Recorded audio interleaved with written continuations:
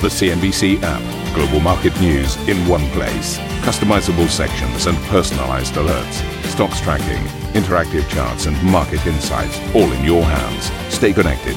Stay informed. Download the CNBC app today. Very warm welcome, everybody. This is Squawk Box and these are your headlines. Wall Street marks its worst day in more than 3 weeks as markets await a fresh read on US inflation, with CPI forecast to hold near 40-year highs. There is nothing to suggest a recession in the works. The words of Treasury Secretary Janet Yellen, who rejected suggestions a downturn is on the way as she highlighted the strength of the labour market. It's amazing how pessimistic they are, given that we have about the strongest labour market we've had in the entire post-war period.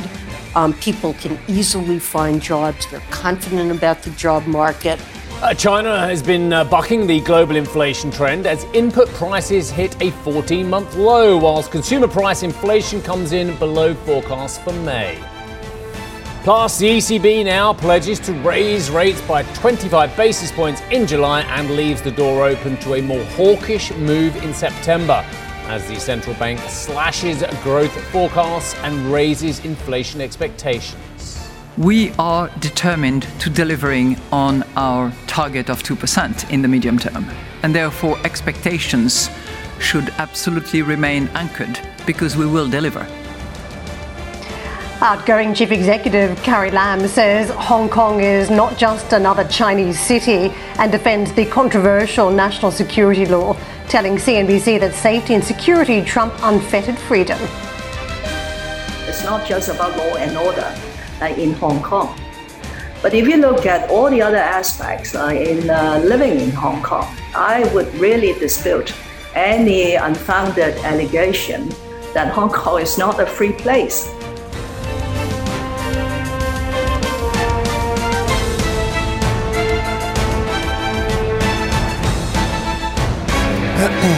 So just a fascinating insight. As always, Steve and I are debating the main issues of the morning, and we're just discussing Christine Lagarde and how she was responding to some of the questions. Do you think the viewers are disappointed that actually even off air we talk about the same stuff as we talk on air? Shouldn't we be talking about, I don't know, alcohol and sports cars and what we're going to be doing with the weekend? I don't know. Right. Okay. Golf, well, I guess that's normal fodder, isn't it? But we're talking about CPI. How dull we are.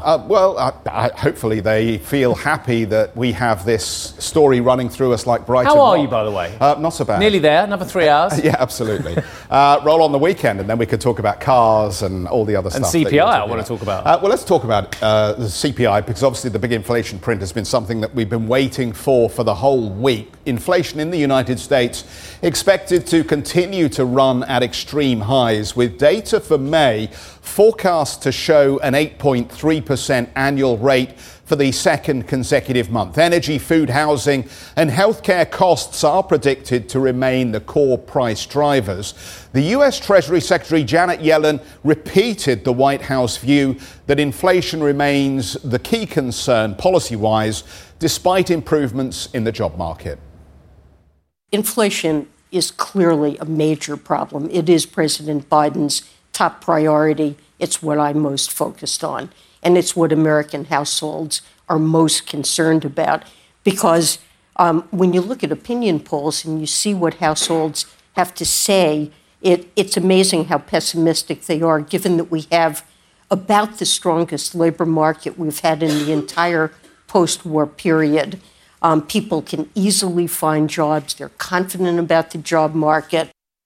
Do you know our director, Will? He's such a killjoy. Do you know what he just said? He said, go on, Jeff, go back to the desk. I said, no. You've got him up here. Right. He's walked all the way up here. He's got his steps going earlier, his odometer. Come over here, and I'll go this side and you go that. And we can talk about US markets together. Okay. So much more fun. So look, this was interesting. You've talked beautifully. You framed the conversation perfectly about what the key issue is today, and it's going to be about inflation as well. But wasn't it amazing that the market shot first and then asked questions later, i.e. we sold off aggressively across the board on a whole host of assets, especially tech names, and we'll come to that in a few moments' time.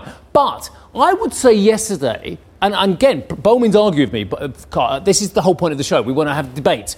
But I don't think there was a major catalyst for it. No. We've got the CPI coming. Now, I think the weekly jobless claims were illuminating. They've gone up. We've had one of the highest weekly increases in a very long time as well. But actually, they're still not stratospherically high. As the great lady said, the jobs market is by and large intact. It is by and large very robust. But the market sold off aggressively. Now, I also looked at the VIX, and on another day, the VIX will be north of 30 from the 24 it started the session at. It actually only popped up a couple of percentage points. Well, it went up to 26, so a greater percentage point, but only up to 26 and 24 as well. So that also says that the action in the options market was not everyone buying aggressively on the downtick. So the question is, why did Apple sell off aggressively? Why did Amazon sell off? Why did Twitter and Tesla and Arc Innovation and all the growth side of the market sell off aggressively? And I don't actually have a conclusive answer.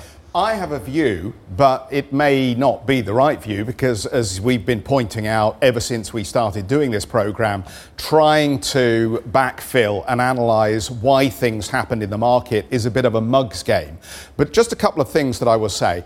I think that what you got yesterday from two very key speakers was an indication that the monetary authorities are not going to back off. And I think Janet Yellen, she made herself a little bit of a hostage to fortune by talking up the strength of the US labour market and saying there will not be a recession. The labour market is so strong. And I think the market extrapolated that as there is no intention from the Treasury Secretary to encourage the Fed to pause in its rate hiking cycle. Let's skip across the pond. And I think what we got from Christine Lagarde was something of a mea culpa, where she talked about, well, lots of big authorities in the world of economics got the forecasts wrong. We are now pivoting to acknowledge the high inflation print, and we will act on that. So I think the market got confirmation from both of these very senior ladies that there is no change in the desire to tackle inflation. And maybe that just undermined that idea that there is a Fed put and there is a pause coming in September. So that really disappoints me and worries me about both ladies, both esteemed ladies who we've had a lot of admiration for and the amazing careers they've had as well. But on the former, I would say that is the mark of someone who is now a politician rather than a central banker, because we all know there are some markers about recession out there as well, because I think she said there were no signs of recession out there. Well, that's something for a politician to say, because a central banker should never be so absolute in their confirmation of one side of the story or other. We know there are some markers about recession, but we also know that there are a lot of markers that say that the US economy is firing on all cylinders. So there's no nuance in there because she's a politician, because, dare I say it, the Democrats are going to have a very tough midterms as things stand at the moment. And on this side of the Atlantic, I'm so disappointed by central bankers saying, well, don't blame us. A whole cohort of people, a whole plethora of, what is a collective name for economists? I don't know. A whole crow of economists. Supply and demand of economists. Oh, God. Well, yeah.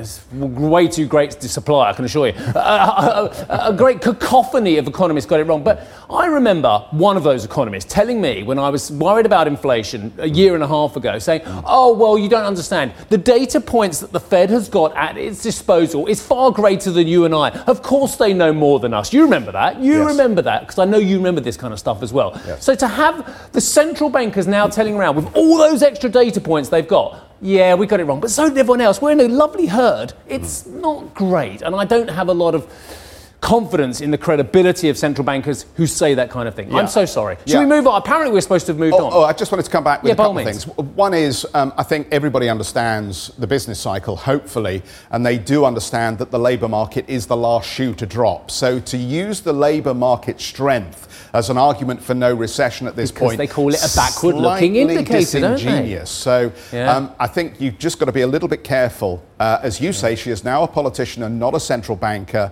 So bear in mind that in the economic cycle, generally, labour is the last thing to be shed as companies try to hang on to assets, even as they see perhaps the volume of activity declining. Will's very pleased you stayed, by the way. Much more impressive wall sequence with you here. Let's have a look at the technology stocks as well. And this is fascinating. These are the names that have to rally if the US market is going to rally. And I don't think that's a silly thing to say, because they are the titans, the massive behemoths, the cash-throwing off companies in the case of Alphabet, Amazon, Apple, of this market. I do think there is a very big difference between 1, 2, 3, 4, Amazon, Apple, Alphabet and Microsoft. I do think there's a very big difference between those four and the other four, which is Twitter, Netflix, Facebook and Tesla. And I think a lot of our viewers will understand what I'm saying there is that the proven profitability model of the four I mentioned compared with the concerns around the other four, I think they're still there. And I'm still bemused why the hedge funds aren't buying at $39.53. I've mentioned it today. There's a $54.20 bid on the table. I just don't understand it. We'll move on to treasuries. I don't know if you want to say something about the treasuries, Jeff. I mean, I think they look pretty solid at the moment. I noticed the 30-year yields picked up a little bit in the last 24 hours. Well, I think the only interesting thing to point out here is that your 5-year note is now yielding more than your 10-year note. And obviously, the market is looking at the shape of the curve here to try and figure out if a recession is likely. And if the curve continues to flatten across the belly, and then you get ultimately an inversion, the inversion is the thing that the market's worried about. Wouldn't I like a flatter belly? Let's move on to the dollar crosses as well. And again, what is going on at the BOJ? 134, give or take the change as well. We don't care. Oh, was it did you see they had to backtrack? Right. They had to backtrack at the BOJ because they say the consumers are now more tolerant of higher inflation. Really? Very, very tricky. Them tying themselves in knot, keeping the yields on the 10-year. Was it below 0.25? Sterling, I'll just get out of the way briefly. 125, not moving too much on the shenanigans we're seeing over at Downing Street. And the Asian indices look like this. Very little to tell from that, apart from the ASX is having another tough session, second day in a row. Yeah. Nikkei 225 is down 1.6%. Do you know, we haven't heard from our third leg of our stool too much today, have we? But she's been the most important part of the stool. Absolutely, the most important leg of the three-legged stool. Without a third leg, it is not a stool. Without a third leg, it is not a stool. And here she is, sitting down, not on a stool, I know, on a luxury, very expensive West End chair. No, it's a vintage one, actually. I was trying to weigh in, but I must be on mute. But I think one of the dominant issues now really is growth. And I was saying earlier in the week, having just come from a conference and being surrounded by bankers, that there was just a very mixed view. Some are optimistic that we're just going to glide along from here, the growth is strong enough. Others are concerned that we're heading into recession. And that very split mentality in the market is telling you why we're still so bumpy on the market trade. And I think having the ECB weigh in yesterday, tightening into what is a slowdown. We had the OECD warnings that global growth is slower than its last quarterly update, yet you've got a central bank now prepared to tighten into that scenario, compounding what we're already seeing from the Fed, this tightening phase as well, that is just slowly turning, dialing back on growth. So I think it is concerns now where people have those fears already about recession, the concern that growth and the slowdown we're witnessing because of monetary policy is just pushing us further into that direction on top of the other challenges, war in Ukraine, inflation and everything else that we've been contending with the COVID cases. And speaking of which, let me just bring in China because this has been a huge focus for the market. If you look at the Shanghai Composite, it looks like it may be trying to define an upward trend at this point, yet the backdrop is still challenging as we talk about COVID cases here and the management by authorities of those COVID increases that you're seeing in various places. So Chinese factory gate inflation fell to a 14-month low in May, rising 6.4% on an annual basis. CPI, that rose 2.1%, coming in below expectations. And let's get out to Sam for more. Sam, a little bit of improvement on the data in recent days and the inflation numbers as well, yet the market's still just watching very closely to see the impact of any further COVID restrictions on China. Absolutely, Karen. Really, the story that's playing out for the mainland markets these days is zero COVID, this policy versus growth. And so we certainly are seeing some positivity on the mainland markets today off the back of this improving data. But also, as economists that we've been speaking to today have suggested that these numbers that we got when it comes to inflation out for the month of May really reaffirm the fact that inflation's not a huge concern over in China right now, because while we have seen these prices going up around the world at decades highs in places like Europe, etc. China's prices are really heading in the other direction. That really is down to the demand story because, as you say, we saw those producer prices actually cooling to a 14-month low now, and that is down to a couple of things. We have seen that demand diminishing for things like key commodities, things like steel and aluminium, as we have seen those lockdowns and particularly softer demand in the property sector. But it comes as we have seen the government intervention campaign to really try to rein in some of those high raw material material costs. And we know that they have been doing that, of course, as part of their energy security tactics off the back of the Ukraine crisis. And so if you look month on month, which of course tells a lot better story of what's going on here, you saw the coal sector, for instance, seeing their prices falling over 1%. Now, Beijing has been trying to do this, as I say, to try to prevent any pass-through to the Chinese consumer, and that seems to be working to some degree, because we did see a degree of stabilization when it comes to the sticker prices. That CPI actually came in at the same reading that we saw in April. Now, we know that those consumer prices have actually been rising in recent months because we have seen those rising fuel and energy costs. But if you look month on month, because as I say, that tells a lot better story, those consumer prices actually fell. And the officials have put that down to a couple of things. There were some seasonal factors to do with that, with fruit and vegetables, etc. But also, perhaps more importantly, and like we've seen with the trade data just yesterday, as authorities really tried to work hard to alleviate some of those supply chains and those logistics bottlenecks. So that all fed through to the numbers. Now, it comes to moving forward, economists really do say that they expect that CPI to remain below the government's target of 3% for the year. And in that sense, they do expect that to give the PBOC, the Chinese central bank, certainly more headroom to lower some of those rates, of course, to try to shore up that growth. But as I say, we are certainly seeing some positivity in the mainland markets, despite those announcements that we are seeing out of Shanghai today, that they are going to be putting more areas into lockdown, which is no doubt fueling those concerns about growth. Guys, back to you. Sam, terrific. Thank you very much indeed for that. The ECB says it intends to lift interest rates by 25 basis points next month, as that would be the first hike in more than a decade. The central bank cutting growth forecasts for the next 3 years and predicting inflation will end 2022 at 6.8%. The ECB President Christine Lagarde said she doesn't expect consumer prices to immediately decline after the initial hike. Do we expect that our July interest rate hikes will have an immediate effect on inflation? The answer to that is no. And I would like to develop that a little bit. First of all, because of the anticipation of our monetary policy, because of the inflation and growth outlook, financing costs have already moderately but significantly increased. Whether you look at corporate bonds, whether you look at sovereign bonds, whether you look at bank, of course, those financing costs have increased. And with the signal that we're giving here, particularly concerning the short-term rates, this signal will continue to have an impact on financing costs.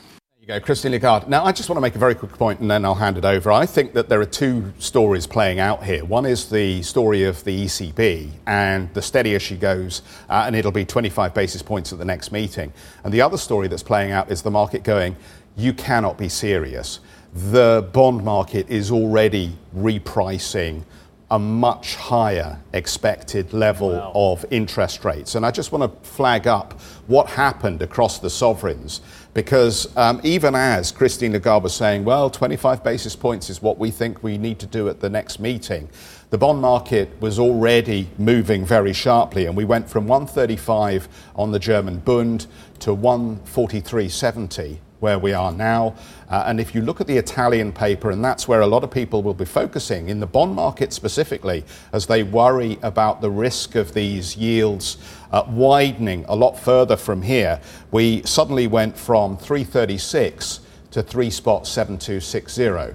And the market will be wondering, what more information the ECB has to deliver about how it intends to control the spreads and to stop the spreads from widening out further, because the last thing that they want to see is another sovereign debt crisis. And obviously, with interest rates rising and the bond buying program being scaled back in, the market is beginning to assume that the ECB is prepared to let the market determine the appropriate level for this yield gap. But no, it's not, is it? But no, it's not. No. So we're waiting to find out exactly what other mechanism the ECB intends to introduce at this point, because there was a lot of speculation about a support mechanism being announced and slipped into the detail of this meeting yesterday, and there really wasn't very much information at all, which suggests to me that there is a lot of argument within the council, particularly between the northern and the southern members, about exactly how that would work, because as we know, the ECB cannot provide monetary support or monetary financing for governments that can't control their own budgets. That, anyway, is the idea. Credit spread controls is what you're talking about, and we're going to hear an awful lot about it going forward, aren't we, Karen? Yeah, I mean, if you look at the Italian 10-year paper and the yield that we're now looking at on the markets, we're almost 100 basis points higher than the point where people were flagging up concerns previously in previous months. So we're in very high territory now. And if you think and you compare this to history, levels like this often combined with political risk, which we don't have in spades at the moment. Even though there are still some question marks, I think this is still a relatively calm period for Italy around politics. So this rate is fairly extraordinary. When it comes to the market reaction, I mean, I think that the ECB was somewhat disappointed. There was quotes really out there in some of the newspapers that ECB doves, some of the members thought this is the worst case scenario in terms of market reaction, where you had the euro falling, driving up inflationary pressures, and you've got the rally in sovereign bond yields, which was not ideal, putting more pressure on the growth story across those markets. The other point here is that the doves think that everybody effectively lost. They didn't get any of the desired outcomes that they wanted to achieve here. But I would just say, I mean, there's obviously a lot of imagery. This was done in the Netherlands yesterday, in Amsterdam. Don't forget the Dutch have been pushing for much higher interest rates. They have seen the cost of living, they've seen higher inflation. And they've been one of the member states that have been pushing for more aggressive policy. So we're in the backdrop under Rembrandt. This is where the negotiation happened right outside the Rijksmuseum. I must say I was outside the Rijksmuseum on earlier in the week, and this was the setting inside where that negotiation took place. But the question is whether we're going to have consensus from here. And I think that's worth focusing on, because don't forget, a lot of the commentary said that there was consensus and that Christine Lagarde was trying to stop some of the members from talking different sides of the book out there, confusing the market. But if there's a grudging consensus and not everyone's happy at this point, and they haven't even moved on the deposit rate, then how are the next couple of months going to play out? Karen, we've got to wrap it up. We will take a break. Thank you so much for the contribution there. Let's squeeze in a break here. Something very interesting coming up. I'm very interested to hear what Carrie Lam has to say. This is the Hong Kong chief executive who's presided over perhaps one of the most turbulent times in the territory's recent history. No doubt she wants to get control of the narrative, but we'll find out how Emily peppered her with questions when we come back. Stay with us.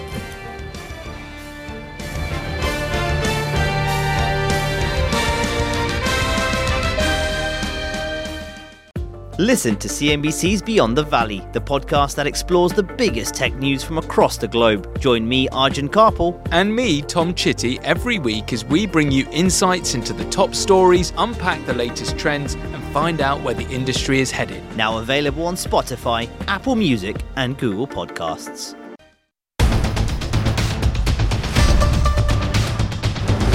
Welcome back, everybody. Hong Kong Chief Executive Carrie Lam is just weeks away from the end of her tenure, a period which has been defined by COVID as well as public unrest over a controversial national security law. In a First on CNBC interview, Lam defended her time and said Hong Kong is not just another Chinese city. Well, Emily spoke with the outgoing leader and joins us now from Hong Kong. And how did you find her mood, Emily? Obviously, she is still chief executive for a few more days. But once she leaves the job, there's a lot of speculation as to where she will ultimately choose to live out the rest of her working life or even retirement. Yeah, that's right. She's served, Jeff, for the Hong Kong government in public service for the last 42 years. And at the end of this month, on June the 30th, she will be finishing up her 5-year term. She leaves behind a legacy of social unrest in 2019. That's on the back of the now shelved extradition bill, the enactment of the national security law, and 2.5 years of COVID and strict anti-epidemic measures. That's resulted in a brain drain in the city. She said she never considered quitting in this time and does not have any regrets. I spoke with the outgoing chief executive and asked her about the mass exodus. I will confess that in recent months, there are more people leaving Hong Kong. But I will dispute, Emily, your point that this has anything to do with the national security law. Because in 20 days' time, we will be celebrating, if I may use that word, the enactment of the Hong Kong national security law. And in all the contacts I have with business chambers, local and international, this is no longer a point of worry or concern. But the border control measures have really made people very impatient. And of course, undermine Hong Kong's status as a hub. Because if you could not travel freely to other places and into the mainland, how could you be a hub? So it has been a difficult 5 years, and Hong Kong also lost its special trading status with the United States during the Trump administration and has been sanctioned, Carrie Lam has, by the United States. She made headlines for keeping cash piles at home, and there are fresh calls now from U.S. lawmakers for further sanctions on Hong Kong officials. So I asked her how she would be managing this after she leaves office. I and 11 other officials in Hong Kong being aggressively and unreasonably sanctioned by the US government, but they will not intimidate us. We could find other means to maintain our daily living. I have no regret and I have no problem with that. But I would also give this piece of advice to my successor and other senior officials, that in order to perform our duty loyally and dutifully, we must not be intimidated, whether it is by abuse, by force, by sanctions, or other means. Hong Kong will mark the 25th anniversary of the handover on July the 1st. President Xi Jinping was in the city for 3 days to mark the 20th, and that was when Chief Executive Carrie Lam took up her post. When I asked her whether he will be coming to Hong Kong this time, she said she cannot confirm or comment, only to say it is her job to make sure the conditions are right for a state leader to visit. John Lee, that is the Chief Executive designate, he will be assuming his role as the top job on July the 1st. And of course, Jeff, Hong Kong here, we are still waiting to hear whether or not President Xi will come on the 10th and the 15th. Hu Jintao came to Hong Kong. On the 20th, President Xi came to Hong Kong. So it would be in good order and good form that he does. And what we're hearing here in the local media, the chatter is that the two hotels on either side of the convention center, that being Grand Hyatt and the Renaissance Harbor View, they've been blocked out for the days around the July the 1st. And that would be, of course, the handover anniversary in anticipation for his arrival. And there's also been talk about a closed loop system, that everybody that's going to be coming into contact with the state official, the state leader, would have to go into isolation so that they would be keeping any state leader free from COVID or from getting sick in the event that there is a state leader that comes to town.